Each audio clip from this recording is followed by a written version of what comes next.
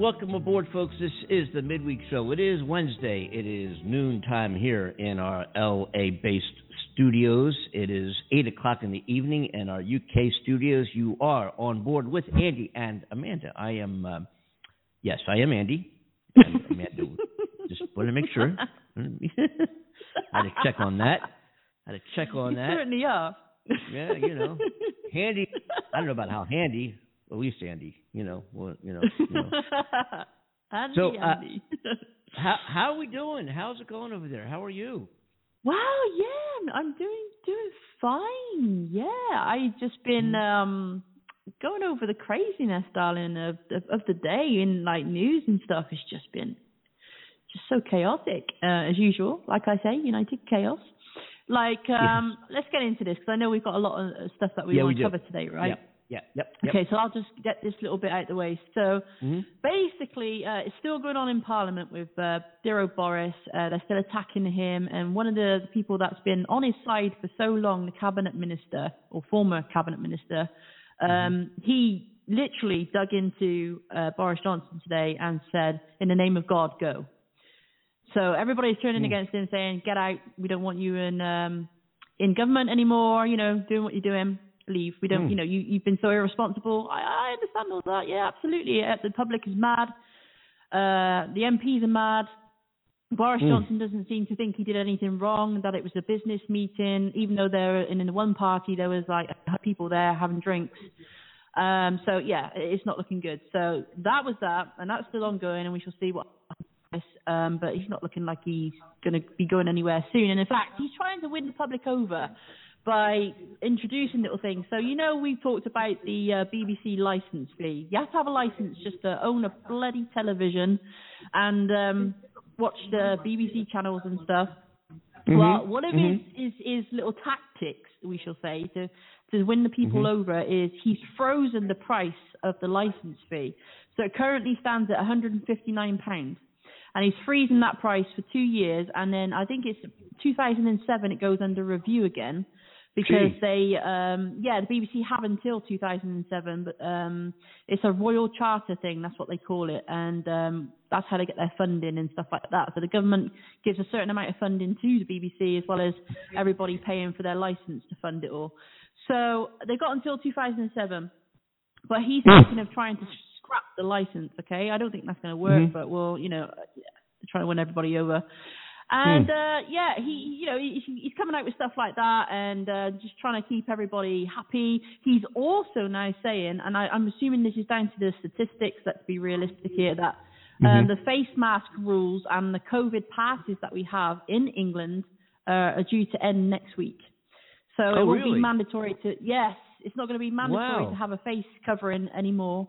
In public places, and the COVID passports as well are going to be dropped because people were getting so irate at the fact that they needed one to go into a nightclub, do certain things, and so he's scrapping that. And part of me thinks, is this another plea to win the public over so we have more trust in you that you'll give us what we want?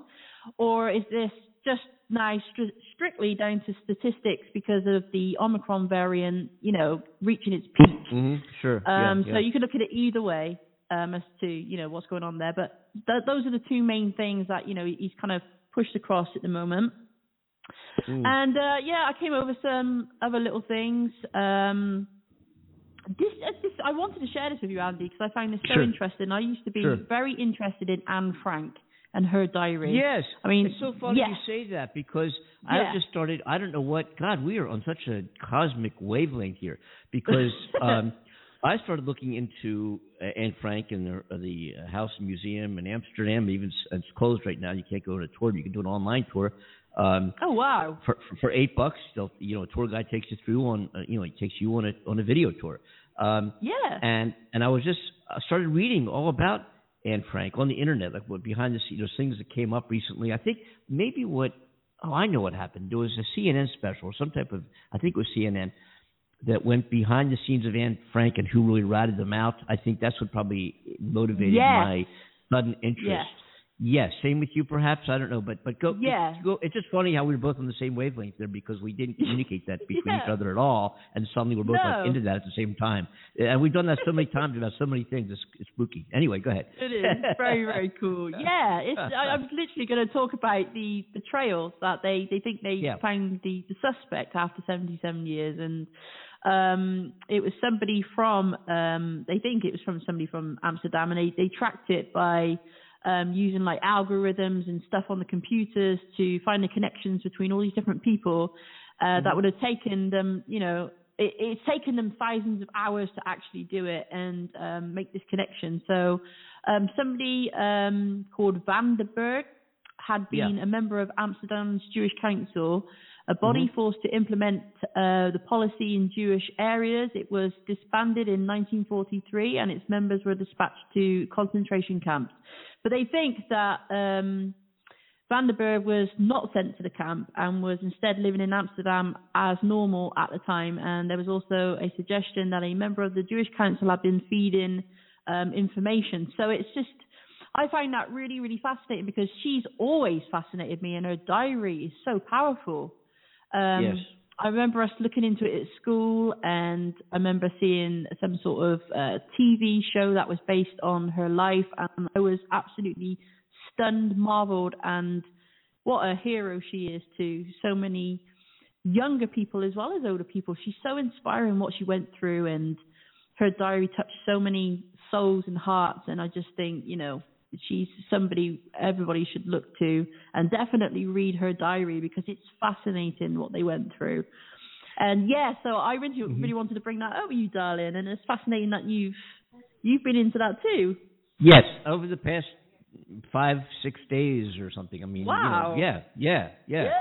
I mean, just been on my mind. I started like Googling and researching and looking and I don't know what it just was in my, I just sat down and I got Anne Frank, I can't explain why suddenly I would, because I remember studying Anne Frank as early in grade school or junior high school, and of course I'm Jewish and there's a history there as well, and then I remember seeing when I was a little kid the movie called a black and white movie called The Diary of Anne Frank, and it of course it struck me,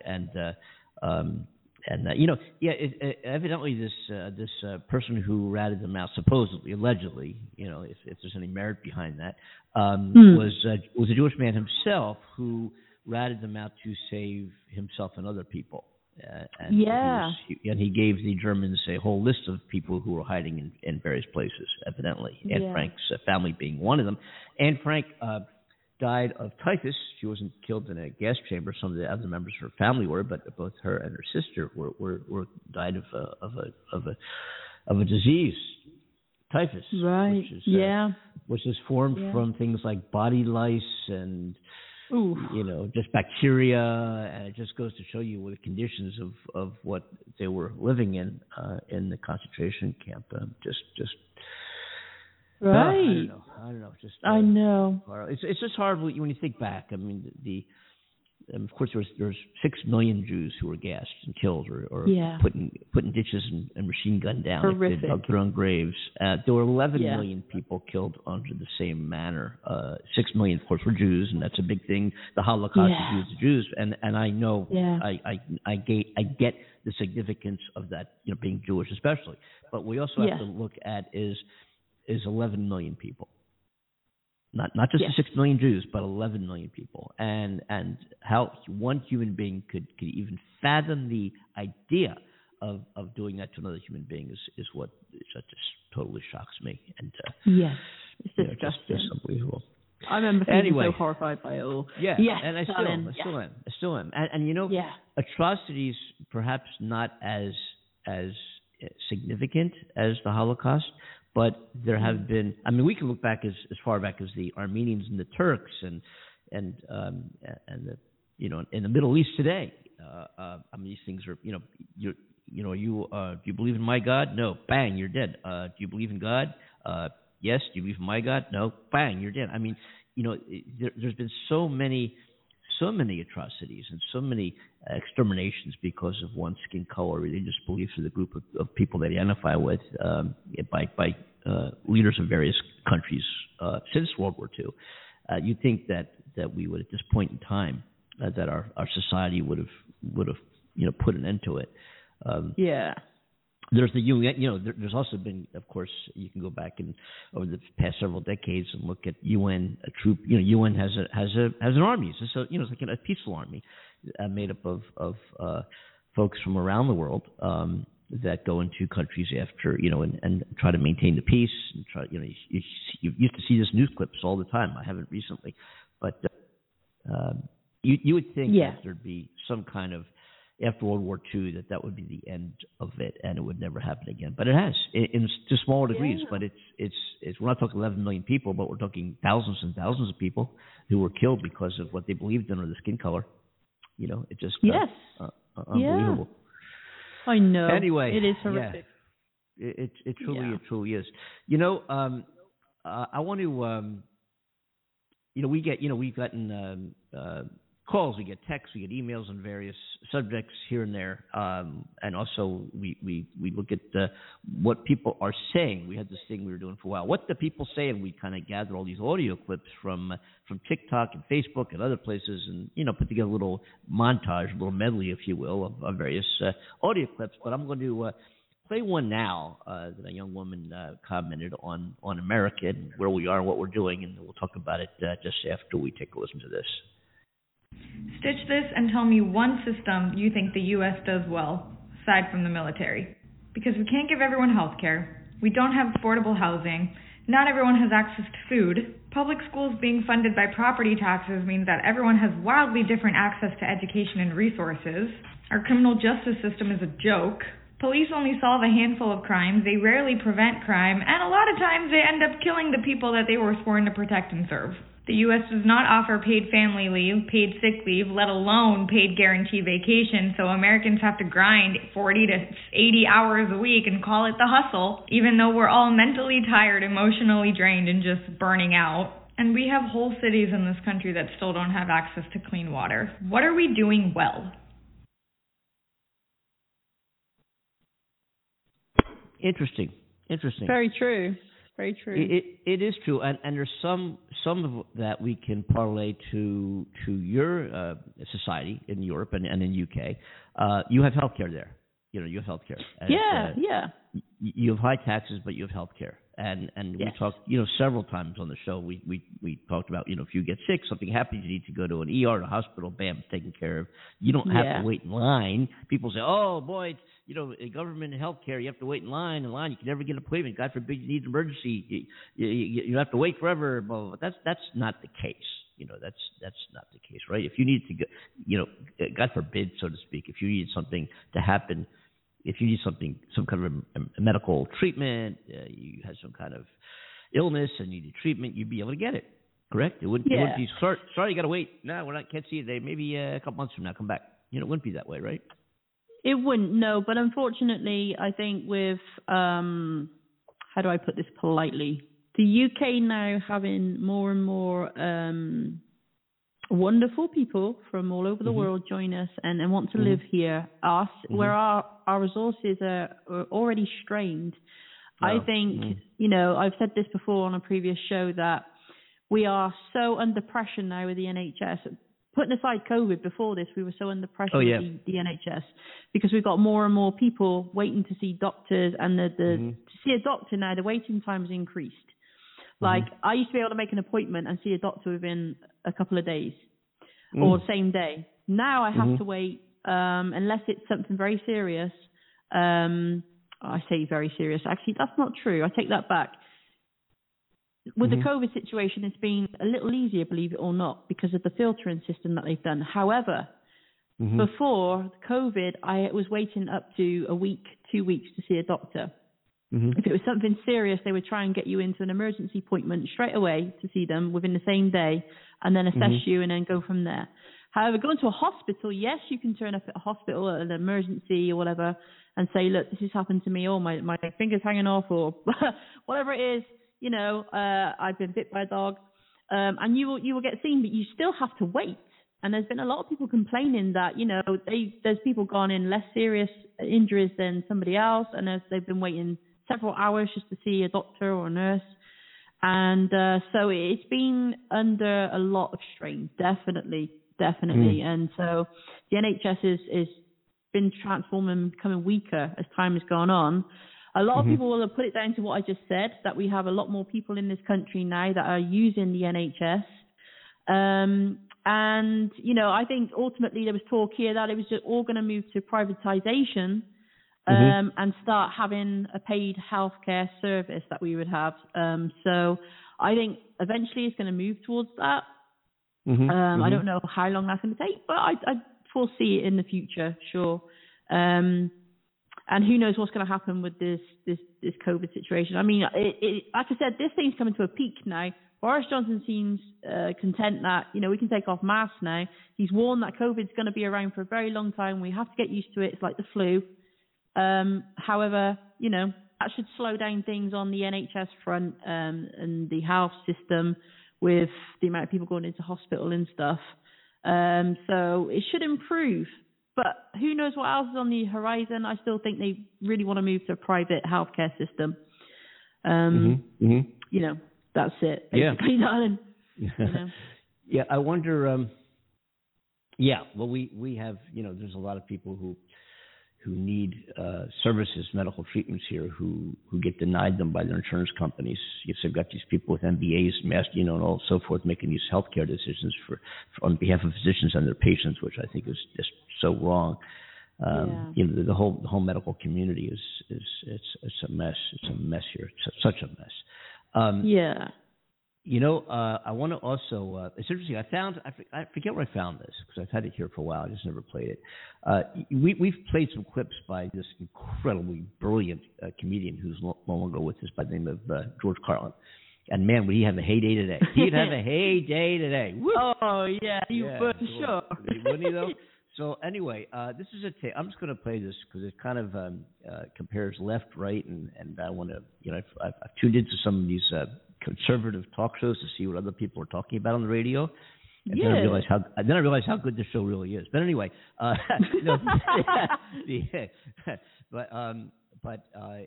there's some that create this divide. They drive this left-right divider. Where I have this, of course, this philosophical, angelic principle that, we should all work together and we shouldn't call left and right. We should all band together and make things better for all of us together, not label us left or right, but let's get on the same page and move society ahead, which is idealistic. That's probably why I'm a folk musician. All right, anyway, I want to play this Carlin clip here, just a short clip, and we'll get back to it. Because I'm at heart a lefty. If I fell out of an airplane, I would land on the left side of that line. The difference I define the difference between right wing and left wing. People to the right of center. Well, let's start with the people to the left. People to the left of center, liberals, Democrats, populists. They're interested in people, human beings, and human values. People to the right of the line, Republicans and rich people and right wingers, they're interested in property, not people, and they're soulless. They're without soul. They don't really care. These Christians don't do Jesus' work, which is to feed the poor and take care of the ones who can't help themselves. That's what their Jesus said. Feed those who have no way. To take ones who have nothing going for them. Help them in my name. Don't even want to know about it. Where's that tax return I get? You know what I'm saying? You know what he's saying? I do. Sorry, I just realized my mic was muted. I'm talking. I've done that so many times. I've done that so many times. I've done that so many times, and sometimes I'll say something and then I realize, and I like the way it came out. We don't have a script, no rehearsal here or nothing, we just talk off the top of our heads. We don't even know what we're going to talk about half the time, and or more than half the time actually. But and then I'll say something, and then it came out perfect the way I wanted to. It was good, and then I realized it didn't come out the microphone. I can't do it again, even if I attempt to.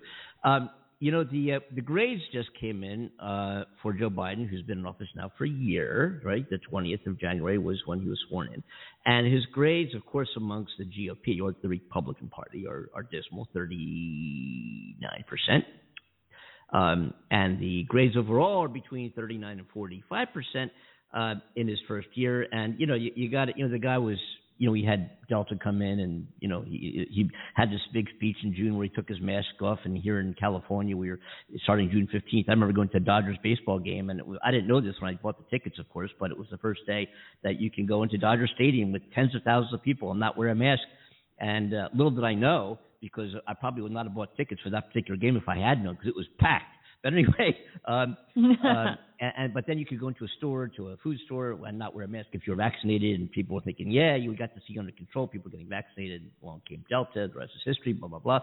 But anyway, Biden's grades are in for a year. But, I remember, thinking back, Ronald Reagan getting slaughtered in his first midterm, election year, his first year, right? Bill Clinton. Yeah. We thought Bill Clinton was done. Poor Bill Clinton. You might not remember this, but I remember this. Bill Clinton said, if you read the Constitution, the president is relevant.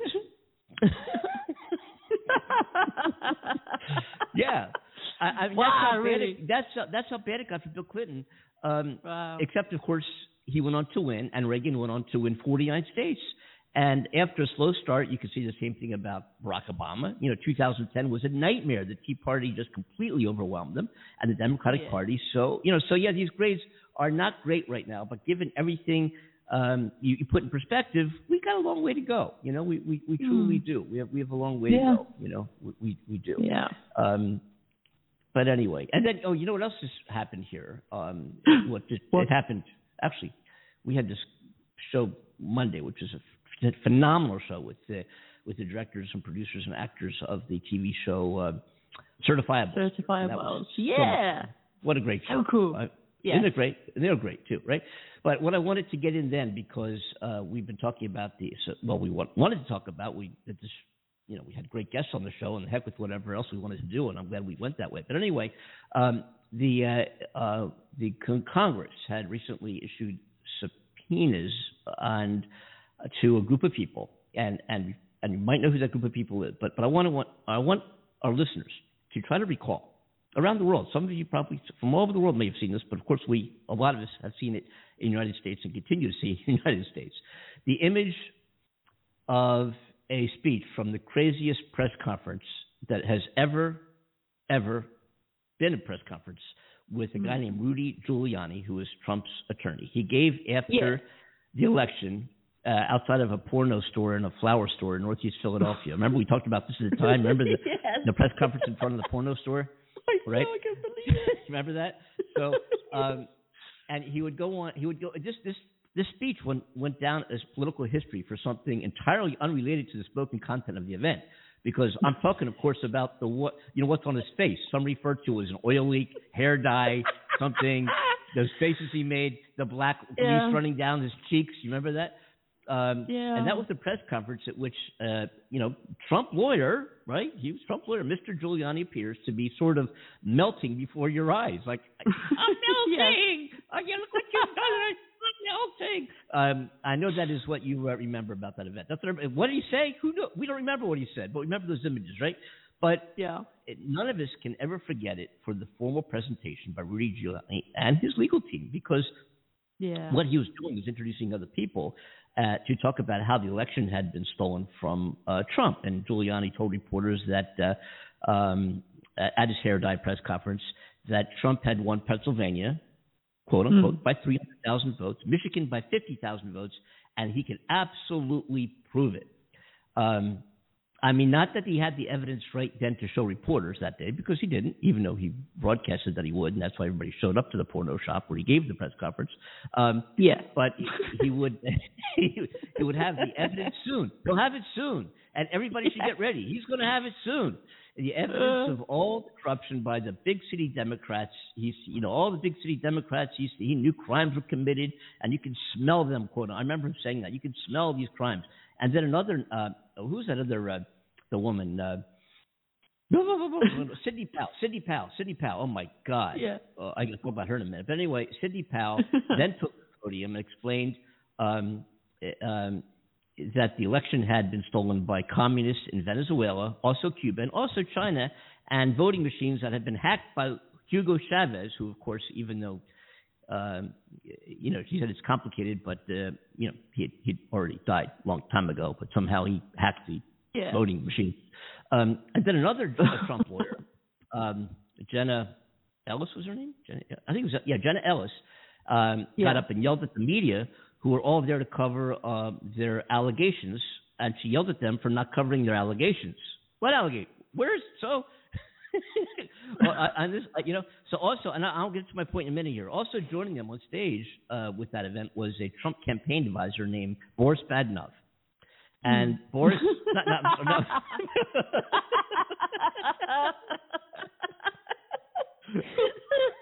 I so prefer that name. I really do. Boris, Mr. Badenoff, quote unquote, Boris Badenoff Epstein was his name. We'll just call him Boris Badenoff. But all these folks from the Cuckoo for Cocoa Puffs press conference, whatever you want to call them, Zany, Zulu, whatever you want to call them, have all been subpoenaed by the January 6th investigation in Congress. All four have been directed to produce documents to be investigated by the first of the month. They've all been ordered to appear before depositions in a week because as ridiculous as their quasi-legal efforts, whatever you want to call them, seemed to be at the time, as ridiculous as they seem to be, even now, in retrospect, the January 6th investigation is subpoenaing them now, not because they're a joke, of which they are, but quite to the contrary, because from the perspective, I know it's hard not to laugh at that whole situation. I know, believe me, I know. I can't. Believe me, I have to catch my breath. Yeah. But from the perspective of the investigation, these clowns, these folks, were allegedly involved in the very worst of what was being plotted to overthrow the government and keep Trump in power, even after he lost the election. Yeah, I think of that picture of Rudy Giuliani and what these people said and how, come on, Jesus Christ, give me a break. But so many things related to the Trump-era Republican Party, it's pretty serious what these folks are being subpoenaed for and what they're being expected to produce. Giuliani and his crazy, restless folks, his team, were technically Trump's legal team. And they were his legal advisors, to the President of the United States of America. And they did bring a number of lawsuits alleging election fraud and interference as they were, locked out of the court at every single turn. And Sidney Powell, the one with the communist plot, which was headed by the dead Hugo Chavez, she was actually sanctioned by one court and referred for possible disbarment. But you remember we talked about that at the time. It was a while back, right? By the judge because of the election lawsuit. As an attorney, she knew that this was frivolous, false, and a lie. And you can't, as a lawyer, bring something not to be true to the courts. You get goodbye. You're no longer an attorney. You can't do it, right? And it's funny because after she gave that position because she's being sued for $1.3 billion by the manufacturers of the voting machines. She said, well, they didn't have to. They didn't really think this was true, did they? I mean, they didn't have to think. They didn't. They thought this was true. That's on them. What? Right. They really believe what I said. They really believe me. I guess if you're being sued for $1.3 billion, anyway. And Giuliani has had his own trouble with his own legal license around the same matters, but it doesn't appear that the January 6th investigation is subpoenaing this group because of they're interested in actual legal efforts at the time, but rather those guys supported and facilitating the broader plot to try to overturn the election, even onto the courts. And this is there was a letter that if I could find that right now, I have to go look for it. Okay. There was a letter revealing incredible. Where's this letter? If I can find it here. Giuliani promoted claims the 2020 election was stolen and he participated in attempts to disrupt or delay the certification of the election results based on allegations. and I forget what that exactly was. I just remember. I'm not going to take the time to look for it. But anyway, so these guys, I go on and on, but these guys are being subpoenaed now, and they were part of a team that met before the insurrection, January 5th. They were all in this boardroom. They're passing memos and notes, which has now come to surface, and they're talking about this plot to try to get Pence to not facilitate the results of the Electoral College, putting Joe Biden in office. It's against the law, isn't it? Yeah. Yes. Isn't that against the law? It is. Yeah. Right? Man. And I just can't believe that in this day and age, a sitting president, and then he's having these rallies. Oh my God, he just had one in Arizona. I mean, he's still perpetuating. I was about to ask. Yeah, he had one on Saturday. Of course, his turnout's not what it was, Right. But he's still facilitating the perception that he won the election. To this day. Man, I don't know. This man has me lost for words always, because I just don't see how he can keep pushing forward with this. I mean, I've been following Biden's tweets here and there on Twitter, and saying about in so many words that people deserve the right to vote and choose how they vote and blah blah blah blah blah. And I agree with him. And this whole thing is ridiculous. I'm on the side of Biden with this, unfortunately, guys. And I say that unfortunately for those who disagree with everything Andy and I are saying. But I mean, which most people do. No. Well, yeah. No. It's just, I've tried to stay on the fence with it all. I have, because I'm one of those people who tries to see both sides of the coin. I like to because I find that fascinating. I like to hear both sides as if I was judge in a courtroom, and make my own mind up without the media and everybody else telling me what to think and feel. I've always felt that way. So, to have this whole thing play out and how ridiculous it's been with Trump and what he's been doing, I understand his side of the story, sure. That's me sitting on the fence. However, this got to the point now where it's just like, I actually see where everybody is coming from with Biden and that side of things. Yeah, I've stepped over the fence now, and I'm stood on the side of Biden, looking over at Trump, thinking, dude, it's time to let this shit go. Oh my gosh. That's how it feels for me. And I've warned everybody before, and Andy knows I'm not huge on politics. I don't follow it to the finest detail. It's never been a huge passion of mine, but I do follow various things to do with politics. It's part of our lives. It's part of our system. We have to be aware of what's going on and stuff. So that's as far as it goes for me. Andy's got a huge passion for politics. He dives into it. He tries to understand it and find the truth for himself. And I admire that about Andy. And I love hearing everything that he shares with us on the show. So I learn a lot from Andy just as much as our listeners do. But, from hearing all of these things, I still side with Biden on this. And call me a fool if you like. I just think it seems very fair with how it played out, even though all these, allegations that Trump was coming forward with about how it's been corrupt and taken from him. But he's quite the showman, and we know this. He was going to play this card anyway because he doesn't want to lose. He hates losing. He proves it in his business ventures, with everything that he's done. And the way he presents himself, it's all there. It's all there. We don't have to look at those things. So, You're right. I want to play a clip by a guy named George Conway. And George Conway is an attorney, Washington, D.C.-based attorney. He was considered by Donald Trump at one time for the position of a Solicitor General of the United States and a post as the Assistant Attorney General heading the Civil Division at the United States Department of Justice. But he withdrew himself from consideration. He's a guest occasionally on MSNBC. He's the husband, some of you might know about him from Kellyanne Conway, the right-wing commentator, who's I think was Trump's campaign manager from 2016 election. Anyway, George Conway and of course Kellyanne Conway were opposite sides of the coin regarding their political views, but and have evidently very healthy marriage, which is terrific.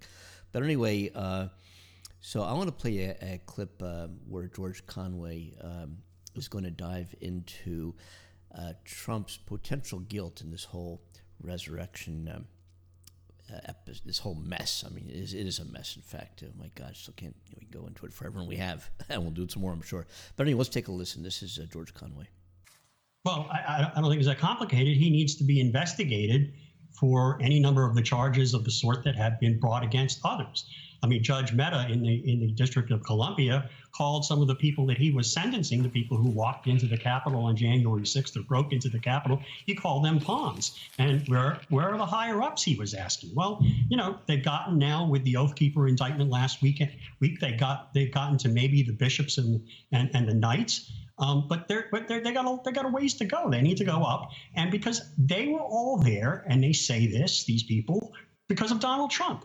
Donald Trump started this all. He started it by lying about the election almost even before it happened. And he kept going. He was the one who basically told them to go up on Capitol Hill. And there are any number of theories by which he could be, you know, potentially held criminally liable for this stuff. I mean, Harry Littman, who you just had on, talked about 18 U.S.C. 1512 C2, which is the perfect fit for this. It talks about, you know, it criminalizes, it says if somebody should go to jail for not more than 20 years, if they corruptly obstruct, influence, or impede any official proceeding. And statute defines official proceeding to include a proceeding of Congress. And the judges in this district, in the District of Columbia, have held that an official proceeding of Congress includes the January 6th counting of electoral votes for the joint session. And so the question is, did he try to obstruct, influence, conspire to obstruct or influence or impede that proceeding? Yes, he did. Did he do it corruptly? Well, let us count the ways. He lied his ass off for 2 months about the election. That seems pretty corrupt. He tried to coerce his vice president into basically saying, wouldn't you like to have the power to not count these votes and you and I will be reelected? That seems pretty corrupt. These certificates that Republicans had prepared that were just fake electoral vote certificates. And those were part of, you know, those were a linchpin of the Eastman memo that was presented to Donald Trump or argued to Donald Trump. You know, did he have something to do with those? Did he know about those fake certificates? Sounds pretty corrupt. And frankly, when you're dealing with Donald Trump, you know, you ask if Donald Trump did X, you're bound to ask the next question, which is, did he do X corruptly? And, you know, sometimes like the answer is yes. It's a fair question to ask. And given the fact that what he was trying to do here, whether he was doing it corruptly or not, or with an intent to incite violence or not, he was trying to end constitutional democracy in the United States, which he was, you know, sworn to preserve, protect, and defend. There isn't a greater crime that could have been committed by a president of the United States. And what that calls for is, you know, and the January 6th committee is all over that. I hope the Justice Department is working its way to that. I mean, it seems to me that there should be, excuse the metaphor, a grand jury proctological exam of Trump and everybody he had contact with who had something to do with all of these efforts to stop the electoral vote from being counted or delay it on January 6, 2021.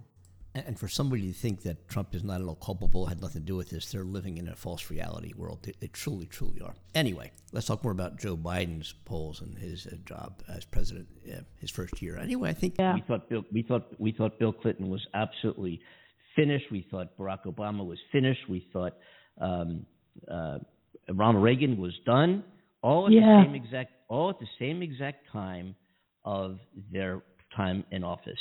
And you look at Joe Biden, and you look at his passion, the first 6 months in office, his passion for absolutely eradicating the COVID virus by everybody get vaccinated, and and the Delta virus, we all knew there's variants spinning around, and suddenly the Delta virus came in, bam, slammed us, lockdowns, masks, schools online again, and then came more recently, what I had, I guess, was the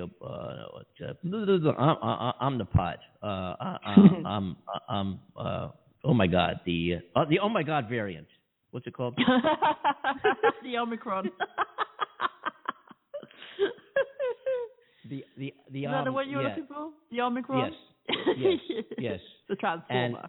And I think we have like somewhere between a 68 and 74% vaccination rate in this country. I believe other countries are much higher than we have, but this thing's spreading like wildfire here. And Biden, before he became president, if you recall, that so many of his town halls and his speeches and his talks were all about getting COVID under control.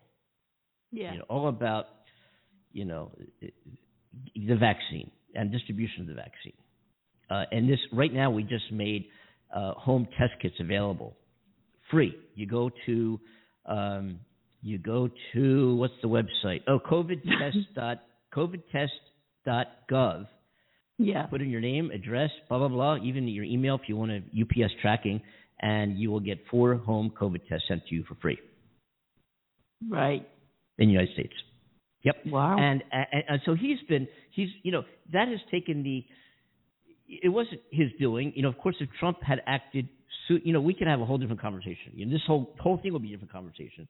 If Trump in January of 2020, of course, he knew about this in December, January, and he had that interview with Bob Woodward, which he'd played on the show in February, where he acknowledged what an incredible impact this would have on our society. How this is a big one. It's airborne. How many are going to die? And why didn't he say that at the time in the podium? Let's get this thing under control. Here's what we're going to do. Oh, I didn't want to scare anybody. Well, 800, 700, whatever it is, 1,000 people are now dead. Not to say that nobody would have died, but the death toll would not have been what it is. There's no question about that if we had been prepared. So Biden walked into this thing, taking the country over as president from the most dangerous, disaster of an administration, the worst we've had in history, by a maniac, by an self-centered, self-righteous, self-proclaimed expert in all things president of the United States, who then tried to keep himself in office, at the end of his term. It's just is this a movie or is this real life? I'm going back to our board here. Oh, we got a chat call. We got a chat hall right on, bro. A what? Right on, bro. Yeah, it's a chat right on, bro, from Dennis in Atlanta. Thank you. Oh, thank you, Dennis. Thank you, Dennis. Thank you, Dennis, for chatting. The way you get in on the chat, folks, and I don't talk about this because, anyway, you can go to Blog Talk Radio /Andy and Amanda Show. And in addition to joining the show, you will get the ability to if you don't have a phone or if you're even international, you can chat with us during the show live. We get your chat messages right here and can respond. So I thank Atlanta, thank Dennis for right on, bro. I guess we struck a good chord. Thank you. And we also, and that's the only chat I have right now, but we have a call, and I think it might be our man, our friend, our compadre. Is this Chet? Chet, are you with us here? Aloha. Aloha. How you doing? Okay, I've been chomping at the bit here for a while. Well, welcome aboard. Welcome aboard. Ah. How you doing? Well, I'm looking at this sunny morning. We finally got some rain yesterday afternoon. Mm-hmm. Be heading up to town tomorrow after my car gets detailed to get a booster. Nice. Just in case. Good for you. Which booster are you getting? Are you getting the Pilsner or the Modelo? I'm probably getting the Band-Aid one, John and John. As a booster? Ooh. I don't know they had that as a booster. Yeah, they do. That's what I got originally, and that. I'll be darned. And you can get another one, and it is the booster. I'll be darned. But I mainly maintain social distancing and masking to try to avoid, during my gigs, getting talking it. Of which, talking of which, boys, I wanted to actually mention this because I completely forgot that they were saying that if you've had a common cold recently, it will help with protection against COVID, which kind of makes sense, right? Because they did a small study, a small scale study, okay? And they published it in Nature Communications. And basically they took on, I think, 52 individuals who lived with somebody who had COVID, who just caught COVID. And those who had developed a memory bank of specific immune cells after a cold to help prevent future attacks appeared less likely to get COVID. I thought that was really freaking cool to think that, you know, if you've had a cold, it builds up part of the defense against COVID, which, again, seems logical to me. It says that COVID-19 is caused by a type of coronavirus, and some colds are caused by other coronaviruses. So scientists wondered whether immunity against one might help with the other. And the experts were giving caution that it would be a grave mistake to think that anyone who had recently had a cold was automatically protected, obviously. But it's interesting to see that they're finding out these little things as we move along, that a common cold can help with some sort of immunity towards it, which is great, I think, right? You two have gone so silent on me. Yeah. Made me nervous. That could be a potential hazard. I'm still recommending getting the vaccine, but, you know, I'm just saying. It's an interesting study. Yeah. You know what the man said, viruses is viruses. Yeah. Actually, it looks like some colds are caused by like saying other commonly implicated viruses include human coronaviruses, around 15%. Yeah. So if you get a cold that's one of those viruses and your antibodies are energized to go against coronaviruses, and then you're exposed to the COVID coronavirus, it would stand to reason that your antibodies are ready to try to fend it off as well. Yeah, absolutely. You know, I had the corona there. So they call COVID. Corona. Yeah. Corona. I think a beer. You had anyway, Omnivision. I probably did. Version. I'm sure I did, because it's going like crazy around here. But it was, you know, we did a show during my COVID days. I made up a couple songs. It was kind of fun. Yeah. But it was a pain in the ass being quarantined. That got boring after a while. But the actual symptoms, I felt like minor crappy for a day and a half, maybe up and down. But just kind of crappy, a little bit crappy. You know, just thinking, you look at something that you wanted to do, and then you just didn't have the energy to do it. You just lay down and say fuck. You know, ugh. But yeah, I've had worse colds. I've had far worse colds, and I'm just really glad that I was appropriately vaccinated and boosted, because I've got some bronchial issues and allergy issues, and who knows what could have happened if I wasn't. So, you know, and it just, you know, the almost 100%, with very, very, very few exceptions, almost 100% of hospitalizations right now unvaccinated, and the deaths are 100% unvaccinated. You know, who are dying directly as a result of COVID. That is, of course. The irony is, the shame of it is that we have the wherewithal and the ability to stop it. And people are so up on I don't want to get this back. You can't make me, my freedom, my choice. And it's Jesus Christ. Yeah. I don't know. I give up. It's difficult, isn't it? It really is. I mean, we've gone over this. That view is the right one. Yeah. Thank you, Dick. Definitely the field for the 2021 Darwin Awards is going to be very crowded. Oh my God! You know about the Darwin Award, right? Yeah. Oh my God, is it going to be? People who self-select to remove themselves from the gene pool. Yeah. They're going to commit suicide. Hey, you're using it. All right. Remember that clip?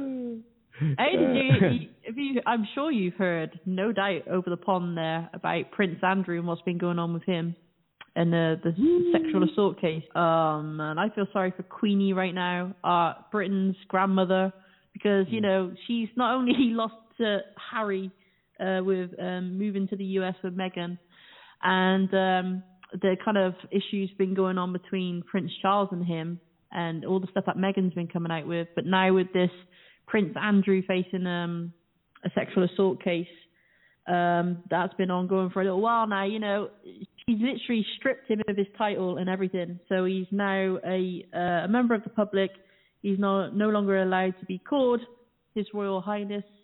It's kind of weird, actually. I was watching the videos on YouTube of him leaving the premises, and, you know, his facial expressions, how he looked, and, you know, all the stuff they were sharing about the family and stuff. It was, I really felt for the Queen at that point, because she just lost Prince Philip as well, and that's another blow, isn't it? It's just like she's had one thing after the other going on recently.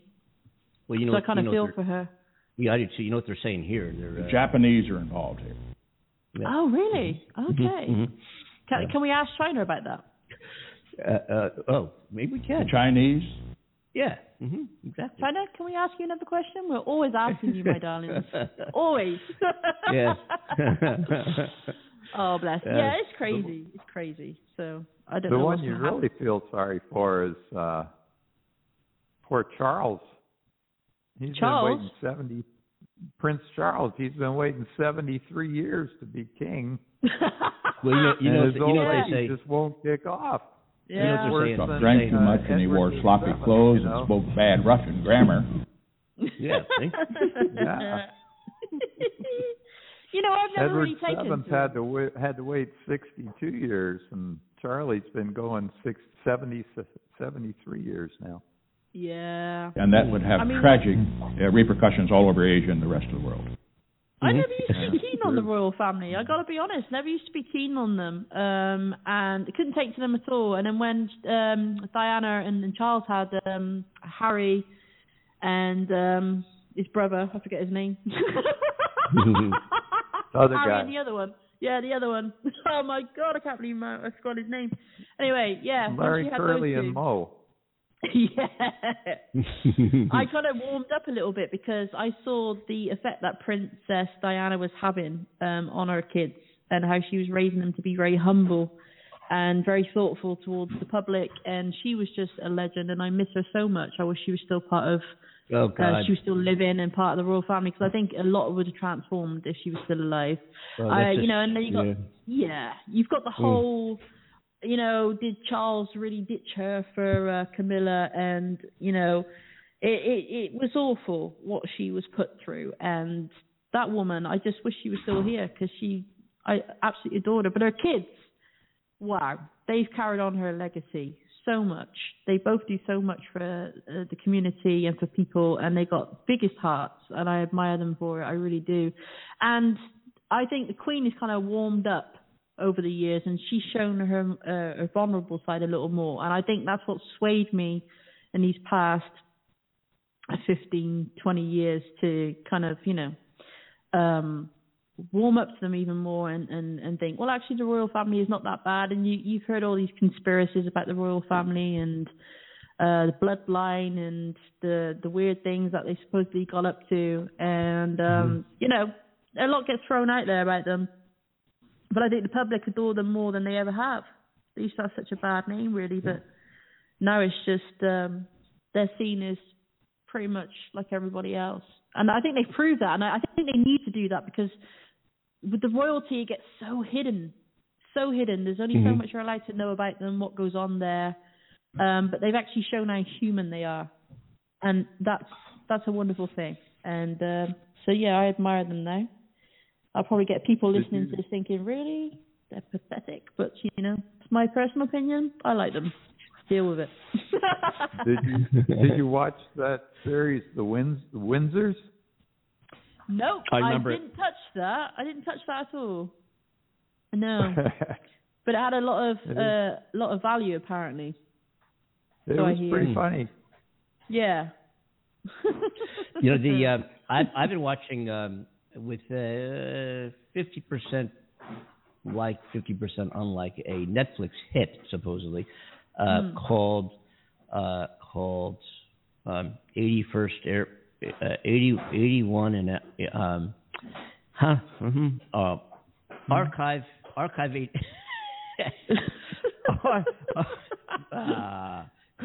8 Archive 81. Archive 81. Okay. It's kind of like There you go. horror. It's talked about. It's on the internet, getting all those blitzes everywhere. Archive 81. Oh my God! And it's about a guy who was a professional videotape restorer who gets recruited to restore a videotape. And I think there's Satan or a whole apartment building in New York and a big fire and all this stuff. And you're just gonna. I thought it was a movie. I thought it was going to be a one done movie because I hate watching series where you have to watch 8. I've been up to 5 o'clock in the morning sometimes watching these episodics. Okay, one more episode. Yeah. And this one I've been able to divide because I'm halfway enjoying it. It's actually, but you got to check out Archive 81. It is making the rounds. Also, there's another one, which was oh my God, this is actually very, very, very well done. A movie. This is a movie, not an episodic, on Netflix as well, called Never Look Up with Leonardo da Vinci. Yes. Yeah. Don't look Leonardo da Vinci. Was it? DiCaprio. Don't look up. Don't look up. Oh, who is it? Yeah. Leonardo who? Don't look up. Leonardo Don't look up, DiCaprio. Yeah. Don't Look Up. DiCaprio, Yeah, that's the one. Jennifer Lawrence. Yeah, that one. What's it called? Don't Look Up. With Don't Look Up. There we go. Oh, Never look down. so good. Don't look up. Yeah. Something like that. That was really, really good. That is I really good. enjoyed that. Yeah, Really I gotta good. say, It's sort of that about ranked pretty high. it's sort of about the House January 6th investigation. It is. Ah. And it's also about the environment. If you replace the comet Smoke with the screen. environment. Yeah. It's real. Yeah. It is so well done. Did you see the movie? I certainly did. I saw What it was as your soon thoughts? as I could. Yeah.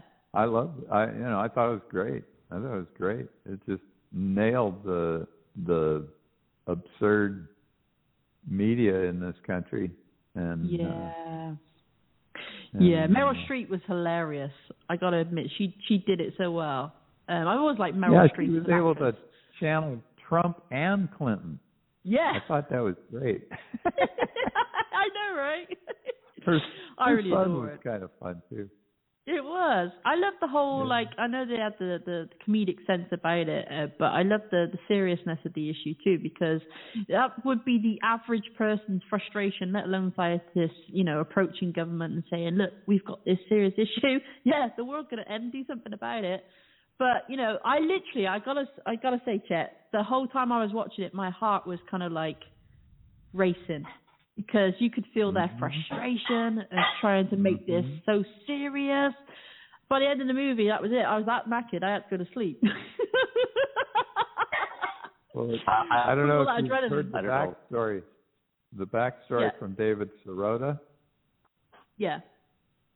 He No, was, I've not heard that. If you want to share. Yeah, Hey, Andy, he you back? originated the idea, Yeah, I'm here. Yep. and he was friends with Adam McKay, the producer, and he said, we need a climate change movie, and they couldn't figure out how to do it, and Sirota finally said, how about asteroid gonna hit the Earth? Yeah. And McKay said, that's it, that's our movie. And Right. so instead of directly trying to indict the media nonsense circus for burying climate change, as they are doing, they used the device of a for sure meteor or asteroid actually going to hit the Earth, and then follow how our media would operate and our politics would operate under it. And then, of course, the Bill Gates character cashing in. Do you know there was a meteor that came 60 million miles, I think it is, of Earth yesterday afternoon, 4 o'clock I think Eastern time. And that was the closest one. And that was the closest one in 139 years. The last one was, I think, 600,000 miles away. Wow. But that would be, there really is a Department of Planetary Defense that actually does exist. Yes, I can imagine. Yeah.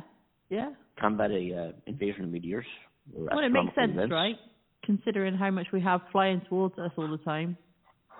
Yeah. Excuse me, every day. bullshit, of course. Every day.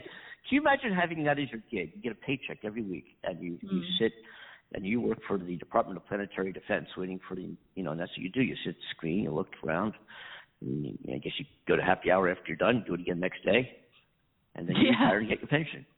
Yeah. Nope. No asteroid. Nope. Happy hour. You know that would be so cool, though. I wonder how you get that gig. I wonder if they're hiring. You know that movie Contact? Did you ever see that movie Contact with Jodie Foster? I'm sure it was great with Jodie Foster. That was one of my favorites. And the job that they have, although it looks quite boring to the average person, I find that so fascinating.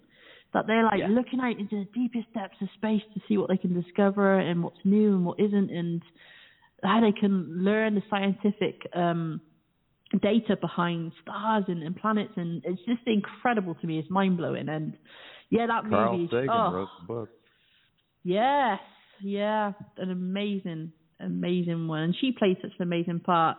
The whole thing with the being in front of a judge to try and determine whether her experience, whether she really left, and they were telling her that she never left at all, was just incredible. Absolutely incredible. Just, I loved it.